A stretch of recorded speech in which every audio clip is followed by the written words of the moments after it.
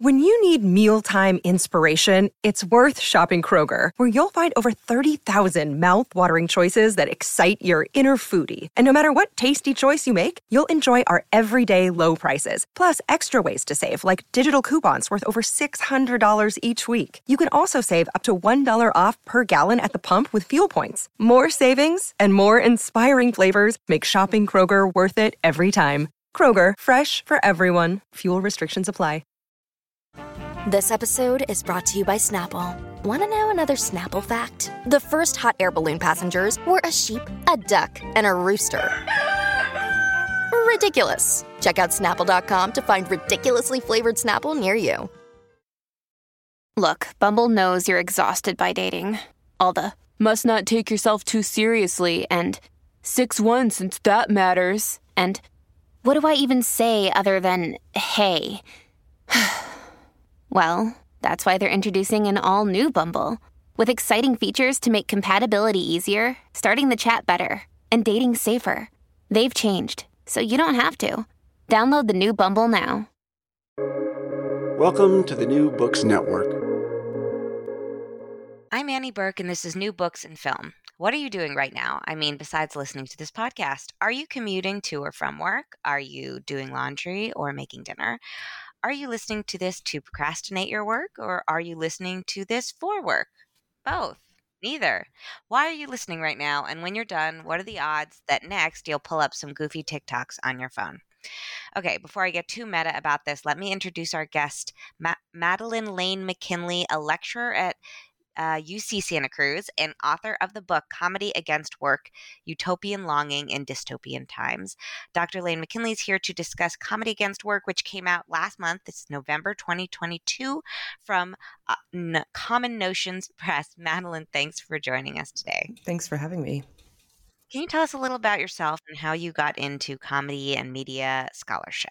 Yeah, I mean, there's a long version of every story, so maybe I'll start in the 90s. I was a kind of comedy geek in elementary school who would record things on VHS tapes and then record over those. And I got exposed to a lot of comedy really early on, and, was the movie reviewer for my high school newspaper and things like that. And then I went to grad school. I studied literature at University of Chicago, and then I got a PhD at UC Santa Cruz. And I really, comedy was there. Comedy and media scholarship were there the whole time, but I really returned to them after getting my PhD and spending a lot of time kind of reflecting on, why did I study literature all that time, and what was it getting at? What was the purpose of that for me? And a lot of that just, post grad school was inviting myself to apply some of that work to things that I care about and the things that I see other people caring about, including my students and friends and people peripheral to the academy or even kind of against the academy. So I think that's kind of how I, crept around and then returned to this form of scholarship. Yeah.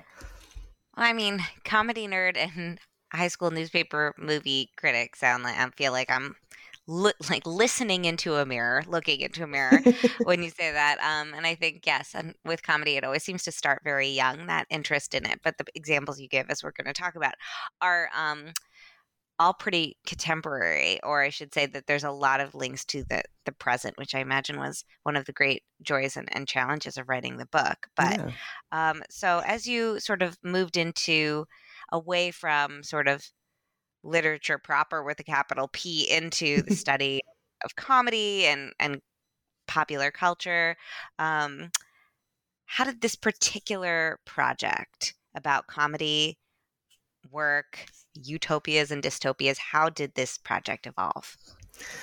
So that theoretical foundation that I got from grad school, included a lot of, careful studying of utopian theory and literature and Marxist feminism and, the Frankfurt School and things like that. And I think all of that kind of seeps into the project. But there was just a period after getting my PhD where I was reflecting on my experiences as a worker in the University of California, and my previous union is currently on strike, so I have to say, solidarity with the strikers, UAW strikers across the UC system. I was in that union for 8 years and know deeply those struggles, and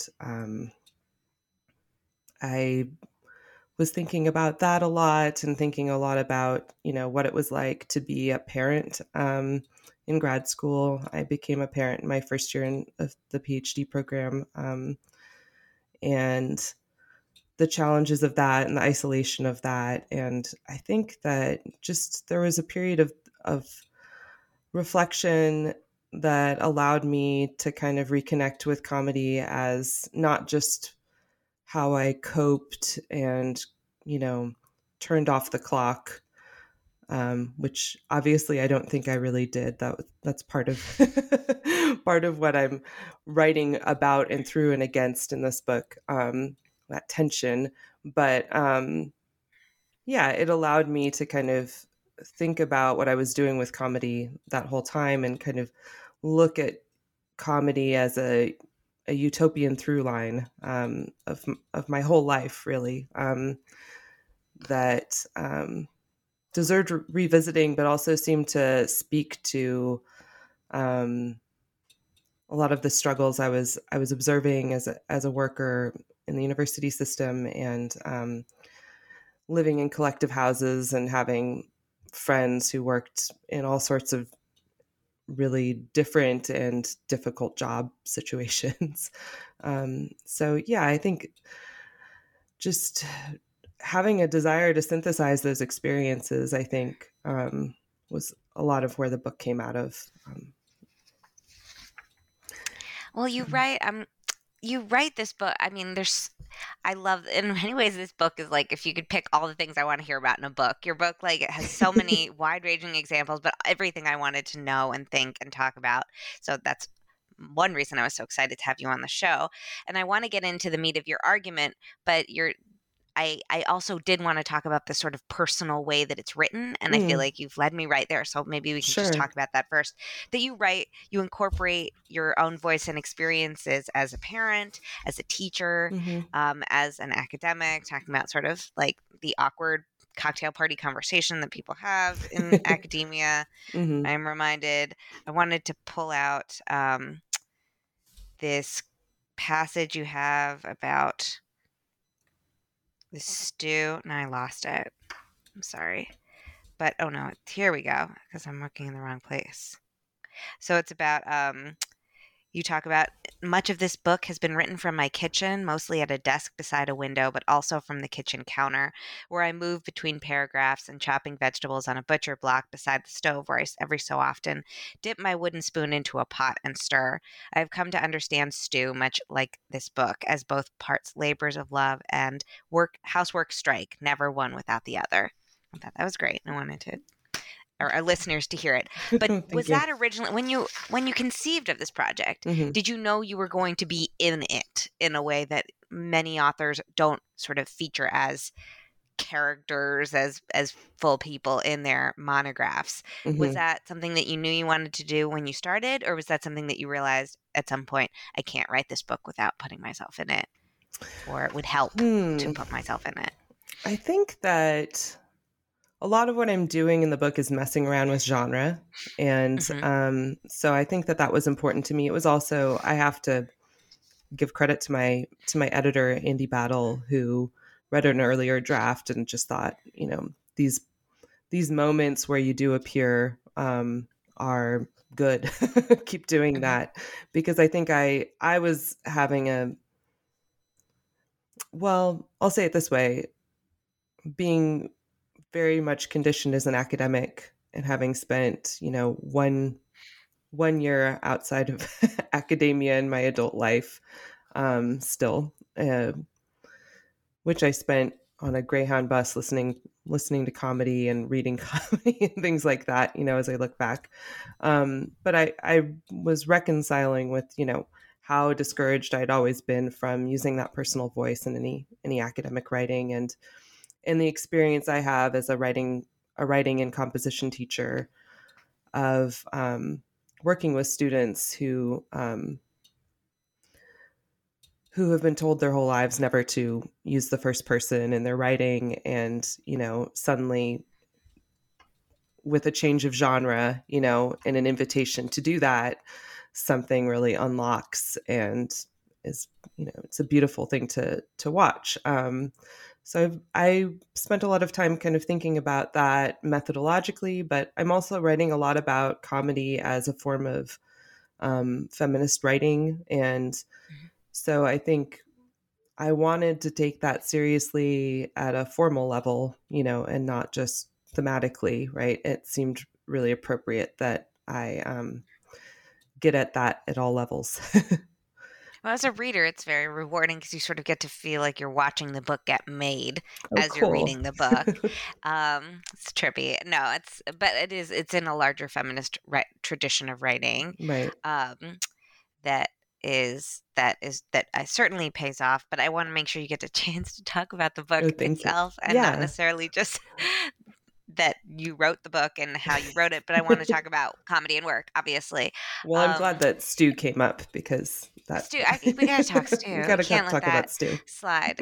And thinking about how you're using comedy to cope or to get through the day. Mm-hmm. I'll get through the work day, even though it is the work, is I think going to resonate with a lot of listeners who are writers, critics, and academics.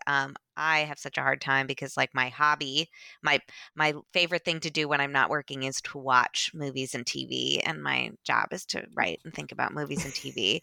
And so sometimes I think like I have to find something to watch. I'll be like, oh, let's watch this. I'm not going to find anything good or interesting in this. So I won't have to turn that part of my brain on. But it's very hard to like find something. Not only you're like, I don't want to like this, and I don't want to find it interesting. Like, if there's anything even mildly provocative in it, I'm gonna that's gonna get switched on, and then the workday is back on. So it means purposely watching really vapid things, but that can't even be like in a cultural studies way interesting, because you're like, oh no, I'm back, like watching F-Boy Island, but now something is like rattling around and I'm thinking about, I totally relate. So work is, as you know, work is our social totality. That's me quoting you. And you know that, but in case a listener wants to know, the work is our social totality. And you look at examples really very wide ranging, from the TV sitcom and the form of the sitcom, a historic comedy club strike, the genre of the self-help podcast, and many other forms, as you say, forms and genres of comedy and sort of expositions, narrativizations of work. When putting this book together, how did you decide what would and wouldn't count as work, when everything is work, but also that's sort of the problem you're trying to address, which is everything is work, but not everything can or should be work? Yeah, that's such a good question. Well, I want to think about it in terms of anti-work. What is and isn't anti-work? And I think a lot of my project is, I like to joke, I huffed a lot of Fredric Jameson in grad school. It's like permanently in my brain. But his thinking around the utopian impulse is clearly really foundational for me.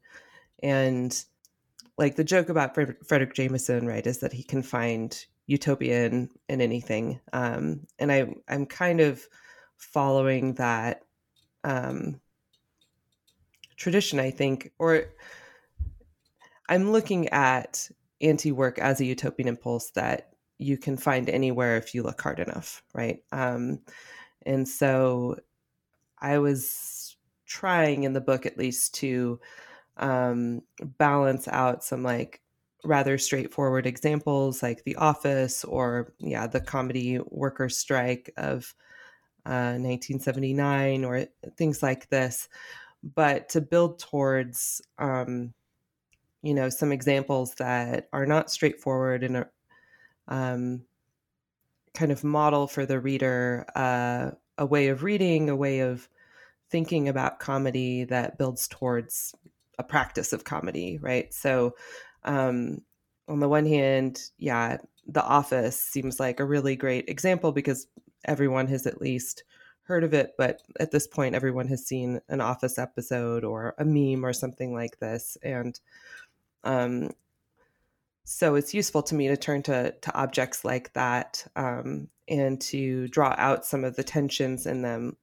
On the one hand, it's a show about the American version is especially conflicted, I think, but it's a show about the absurdity of work, paper company in a paperless economy. I mean, it couldn't get more definitional than that. And then it's also about this like romantic vision of the workplace as not just family, but like better than family, right? It's where you want to escape your family to, or like where you can really fall in love and things like that. So having a lot of examples like that felt, fairly relatable seemed important to me, or explicit about its content and this relationship between work and comedy. But then I was really thinking, the stew example is a good one, about, how does this happen in my kitchen, right? And how does comedy take place, in my relationship with my partner as we negotiate these moments where like capitalism is like pitting us against each other in this most intimate way, and how do we use comedy more intentionally as a way of relating to each other and extending care to one another in not just to grease the wheels, right? Like not just to make this unbearable situation more bearable, but to actually kind of inhabit this critical space together and collectively. So I was hoping that, by the end of the book, you kind of have this sense of comedy as, much more than, episodes of the Office or these, various stand-up routines or things like that, and as a kind of way of life or revolutionary practice in some way. So the hope was that the examples kind of broke apart and had that possibility. That makes sense. Yes, and you talk about this comedy as a practice. I want to pull out another phrase, or I should say, like passage, that you talk about how comedy is a practice of refusal, a mode of critique, and a place to begin imagining and enacting a life against work. So thinking about comedy as an anti-work practice, as an anti-capitalist potentially practice, but that it is also, as you talk about, it's a very fraught relationship because comedy is an industry. It's also used to cope so that people can further continue in their work, or can sort of just live alongside capitalism or live inside it. So I guess when you think about like these different exhibits that you draw in as anti-work comedies, like where do you feel like was an example of one that truly delivered on this practice of refusal, and where is one that maybe is just kind of like a deferral, a kind of like more of a coping mechanism than an actual treatment of the of the problem? Yeah. So, or are they all kind of somewhere on the spectrum of like totally fixing it? Obviously, nothing really totally fixes it versus like completely a bait and switch. Yeah. So I think it is something like a spectrum, right? I don't think that there is a perfect, representation that unlocks these contradictions, but there are better and worse comedies against work, right? So I would say like on that spectrum, something like The Office is actually really problematic because of the ways in which it appears to us as anti-work comedy, right? And in fact is all about kind of upholding this capitalist work ethic and romanticizing it. I mean, I don't think there's anything more dystopian than the fact that elementary school children love The Office, right? That The Office was the most popular streaming series of the pandemic, right? When people are getting out of these workplaces, that's exactly when this, I mean, it's not as if it wasn't popular before, but it was more popular in 2020 and 2021 than when it was on the air by far, right? So the idea that there's this period where we're breaking away from work and the stronghold of work potentially, right, where we can start to trouble that relationship, and that's exactly when that particular series is invited into our living rooms, is, you know, it's terrifying, and I would say yeah, very much on the kind of reactionary end of that spectrum.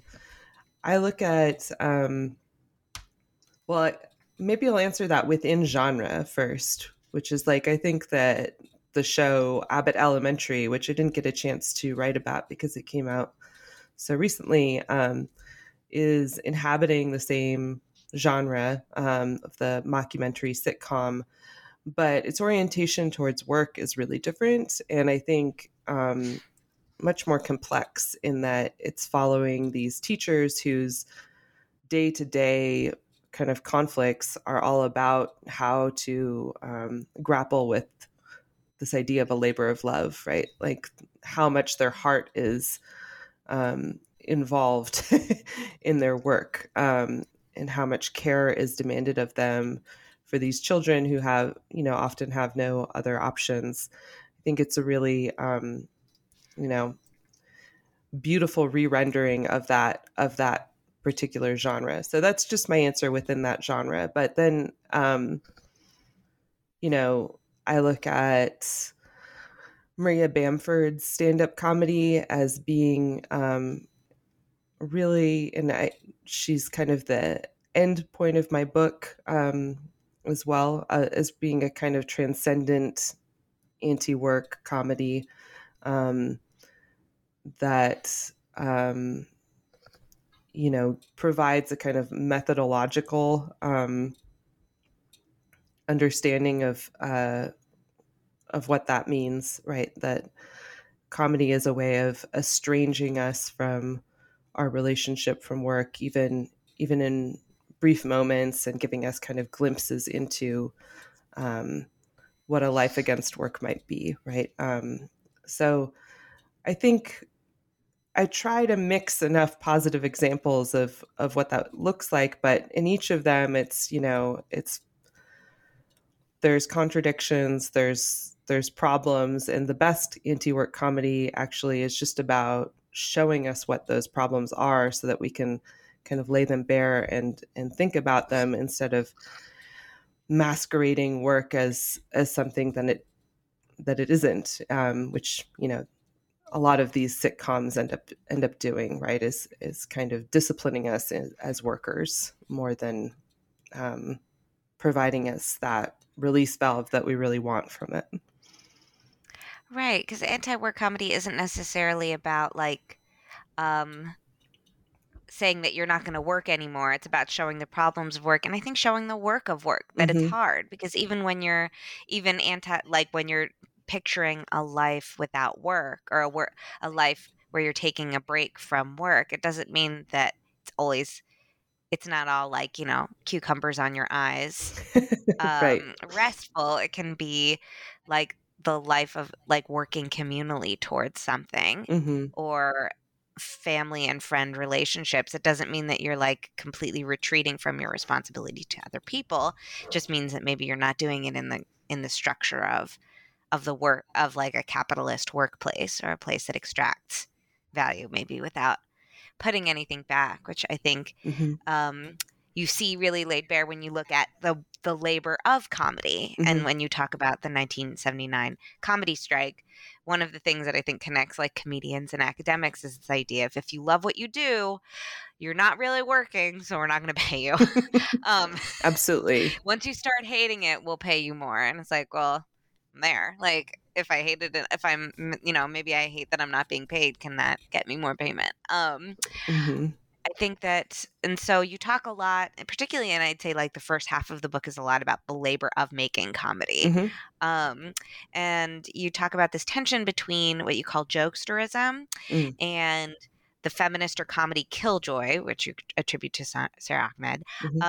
But can you talk a little bit about that distinction between jokesterism and the killjoy?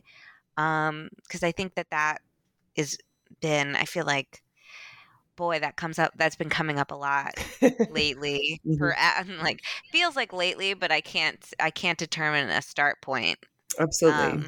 I don't want it to be 2016, but it's not, this idea of jokesterism and sort of operating in, I don't want to say bad faith, but I think that these positions of like, it's the comedian doing the work of being a jokester, or being potentially the critic or comedian being a killjoy, but it is also about like the cultural work that these figures do. Yeah. So let's see. Well, the jokester, I draw from Lauren Berlant, who wrote this great New Inquiry essay, kind of at the height of Me Too, looking at a lot of it is kind of, actually, it seems inspired by the Al Franken incident, but it feels like a great framework for thinking about some of the broader tendencies of that moment and how they, fold into the present. The jokester figure is kind of based in a Hobbesian theory of comedy as pure domination. The jokester uses comedy to exert his power.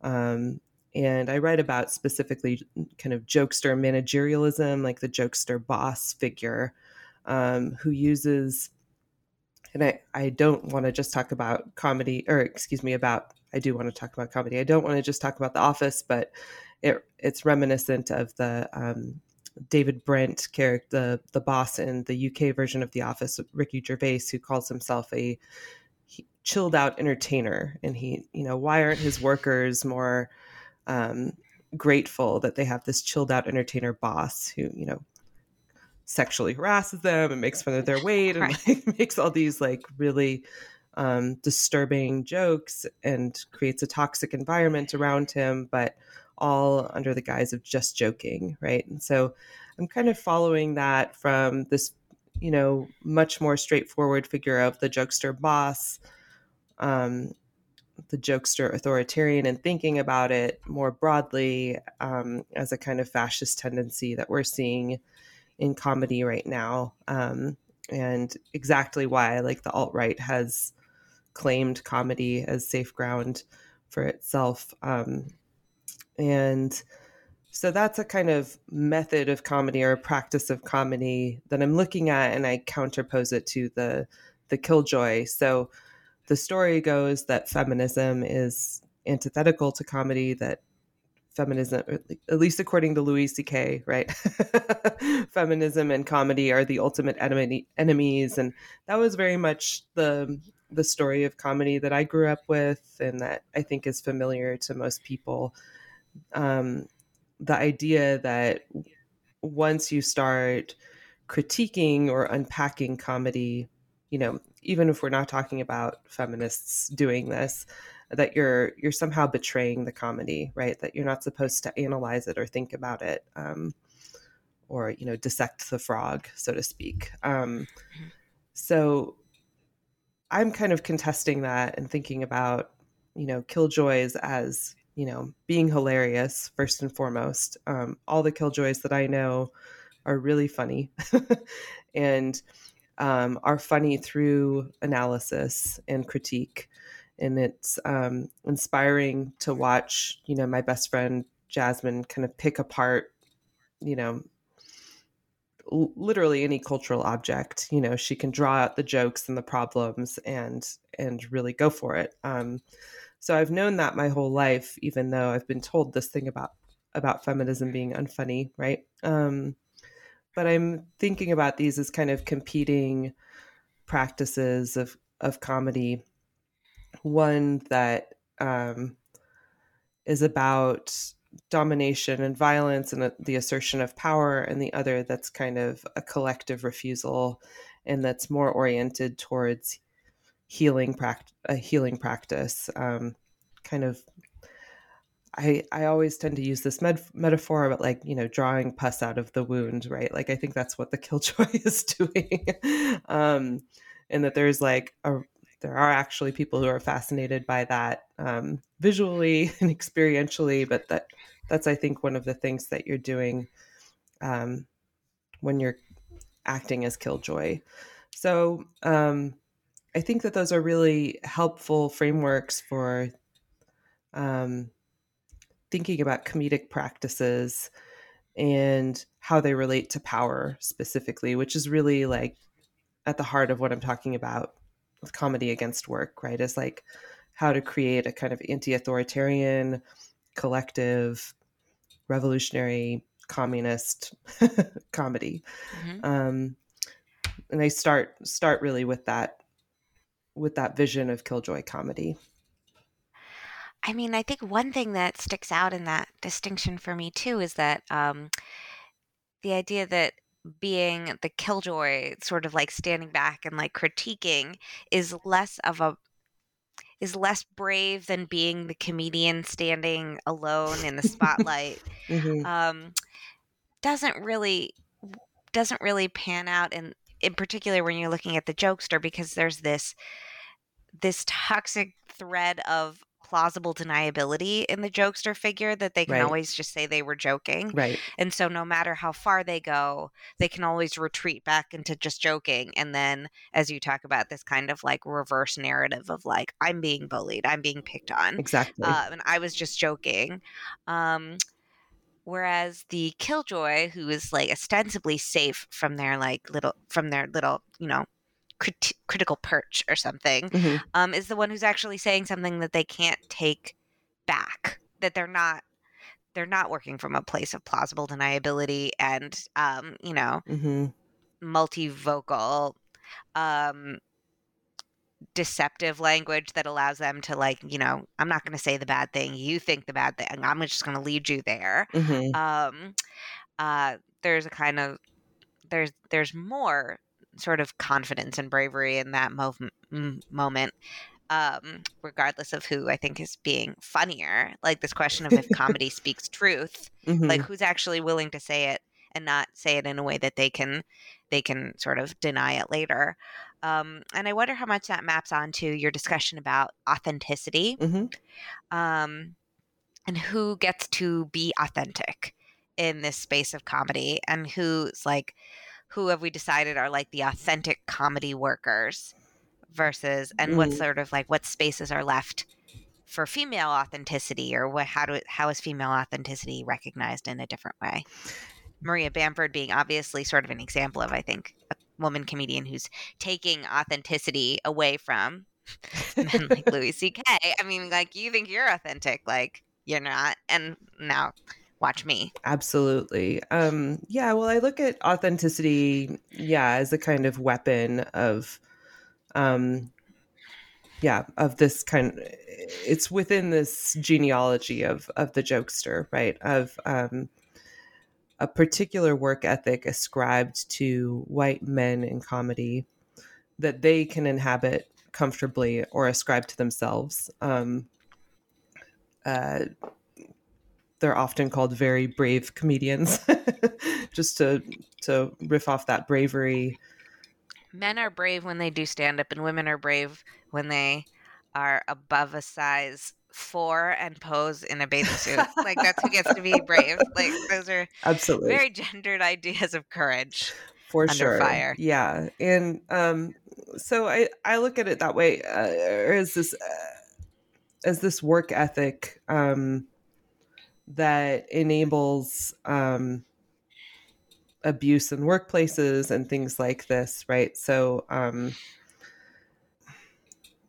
Louis C.K. is a great example of it, that, his kind of toxic energy. I mean, he was before, even before we knew the extent of the kind of behind the scenes harassment that he was engaging in, propagating in the comedy industry. On stage, he was, um, simulating masturbation onto the audience frequently, and kind of exhibiting this behavior, and that was authentic, right? That was his being vulnerable, and so he can use that as a kind of power, whereas we look at someone like Cameron Esposito, who did a great special called Rape Jokes in 2019. I think it's a great imminent critique of the comedy industry, but she's very much putting herself in a position of vulnerability, because the second that a femme comedian becomes quote unquote authentic, they're unfunny, right? It's the trappings of the killjoy. So it's very much a way of kind of masking these power dynamics that are taking place in comedy, and it's a way of romanticizing the work ethic of vastly white men. And one of the things I think a lot about with this, and I write about in the book, is, for instance, Andy Kaufman, whose his kind of shtick was to be anti-authentic, right, at the same time, but he was still mobilizing all of these tropes of authenticity, and doing it to such an extent that it kind of legitimated, abusive behavior, or, drew a question mark around it. So when he was wrestling women, right,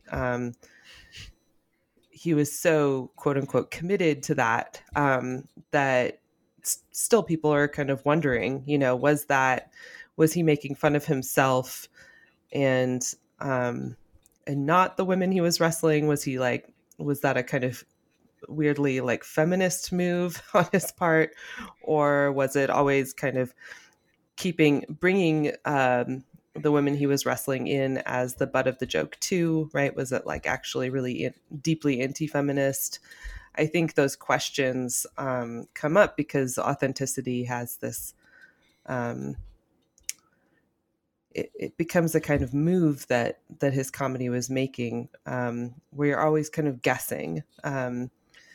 And it also masks work and workplaces under a kind of guise of masculine artistry, right? So there's a long history, and I bring in, the history of method actors into this. Their commitment to this, like their authentic commitment to these parts, is celebrated. But if we look at any of the workplaces that these actors were inhabiting, like it's despicable.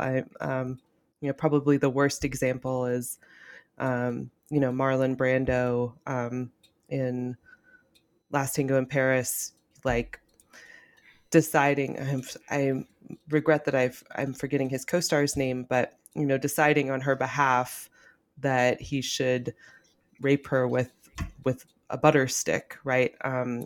And his decision was coming from this kind of method place, but her consent was not required for that decision, right? Because of this gendered aspect of who does and doesn't get to be authentic in these workplaces. So I'm kind of thinking through this as like any of these categories, it's not just about comedy, but it's about how they kind of bleed into other workplaces and, help, think about analogies and I do look a lot at creative workplaces as being particularly ripe for this like toxic energy to come into them. But I think the analogy to the academy is a really important one in the book. For instance, I don't think it's specific to the culture industry at all. Well, I also, I'm looking at the clock, before we close up, I want to think a little bit more about how wildly contemporary this book is, how often you see things. I'm sure that when you were working on this, it felt like, I'm thinking of like the movie They Live. You put on the glasses and like you see, I don't, that's maybe a weird example Mhm. of like just the idea that looking around, people can go look up They Live if they feel John Carpenter. But like putting on the glasses and you suddenly see the world like completely differently. Or all through sort of this particular ideological lens. When you were working on this book, I imagine that you found examples in support of these sort of this argument about comedy and anti-work everywhere, because comedy is so saturated. Like, we are so saturated with comedy from everywhere, and of course, we're all working all the time. And if we're not working, we're thinking about why we should be working, or we're trying to devise a life with, I, inject eye roll here, work-life balance, Mhm. all of that stuff. So what was it like working on something so contemporary? I ask this because I think a lot of scholars and listeners have projects with sort of a particular end date, and it allows them to, Mhm. all of this stuff that your entire book might be like, and in conclusion, still happens. But you were probably taking in new input all the time, but eventually you have to finish writing a book. Mhm. So how did it feel working in this vein? And is there you mentioned Abbott Elementary, but I'm curious about, like, even now, do you see things and you think that could go in the book, or that could have been in the book? So it's a lot like grasping at sand, and I am constantly thinking about new things I could incorporate into this. But I think that's part of the point, is I'm anti-completist. I'm not trying to show you everything um, anti-work comedy in this book. I'm trying to um, elaborate a kind of framework or a way of thinking about comedy that readers can then go on to apply to, whatever is the hot topic of that week or something like that, right? And there was always a temptation to add more. I probably drove my editors crazy in the last stages, where I was like, well, I want to put this footnote, please. Like, there's this more recent thing that just happened that really, distills this point. But ultimately, it really is about just setting up a way of thinking about comedy so that it can be useful, so that it has a future. I do write about, I think, the earliest stuff that I'm writing about is like Mom's Mabley and vaudeville and things like that, and then I go up to the present. But I rewrote the book basically. It was an earlier book before COVID, but then I kind of decided that, while on the one hand this is something that I think can be applied to different periods, and is working towards a kind of epistemology that I think is useful elsewhere. It's also really just trying to capture this moment of 2020 to 2021, 2022, when I think, a lot of these questions were becoming legible in beautiful ways. And I just wanted to kind of speak to that moment. And I was grappling with the irony of, okay, I have this work project. It's about anti-work, right? What you were saying earlier about trying to find like F Boy Island or something like this, trying to find things that There's were so not many interesting things about F-Boy Island, though. I was like, oh, exactly. foiled again. It's Damn. either that show is smarter than anyone thinks, or I'm smarter than I ever thought, because I'll be like, there's my take, but I I haven't yet. know. I want to keep it for myself. It's a little island of stupid pleasures. It's the life of a cultural critic, though, right? Like, you just Yeah. can't turn it off. And No. what I had been thinking was, this way of escaping from work ended up becoming the site of work for me. And I had terrible insomnia during the first year of the pandemic, and would wake up at 1 or 2 in the morning and come down to my kitchen and just work on this project. And it was in a lot of ways how I dealt with what was going on, how I kind of organized my thoughts around what was going on in this chaotic moment. And it was also just a time when I needed to heal from a lot of things. And I found the process of writing about it really pretty healing in surprising ways. So, yeah, I think that as far as I understand from those who I've, shared the book with, it does seem that like these last couple of years, a lot of things opened up in our imaginations. And I hope that the book really speaks to that, to readers who've given it a chance. I think it will. I think it's a really enlightening and potentially a very healing read for a lot of people who are Good. trying to, devise a meaningful life like that has work in it, but maybe can still be anti-work at the same time. Mhm. And so I just want to thank you so much for being here. And I want to just give you an opportunity now to draw any attention to any other book related events you may be doing, any future projects or pieces you would like listeners to be aware of. Thank you. Yeah. Sure. I am the editor or co-editor, excuse me, of Blind Field, a journal of cultural inquiry, which is a very kind of lo-fi DIY counter institution.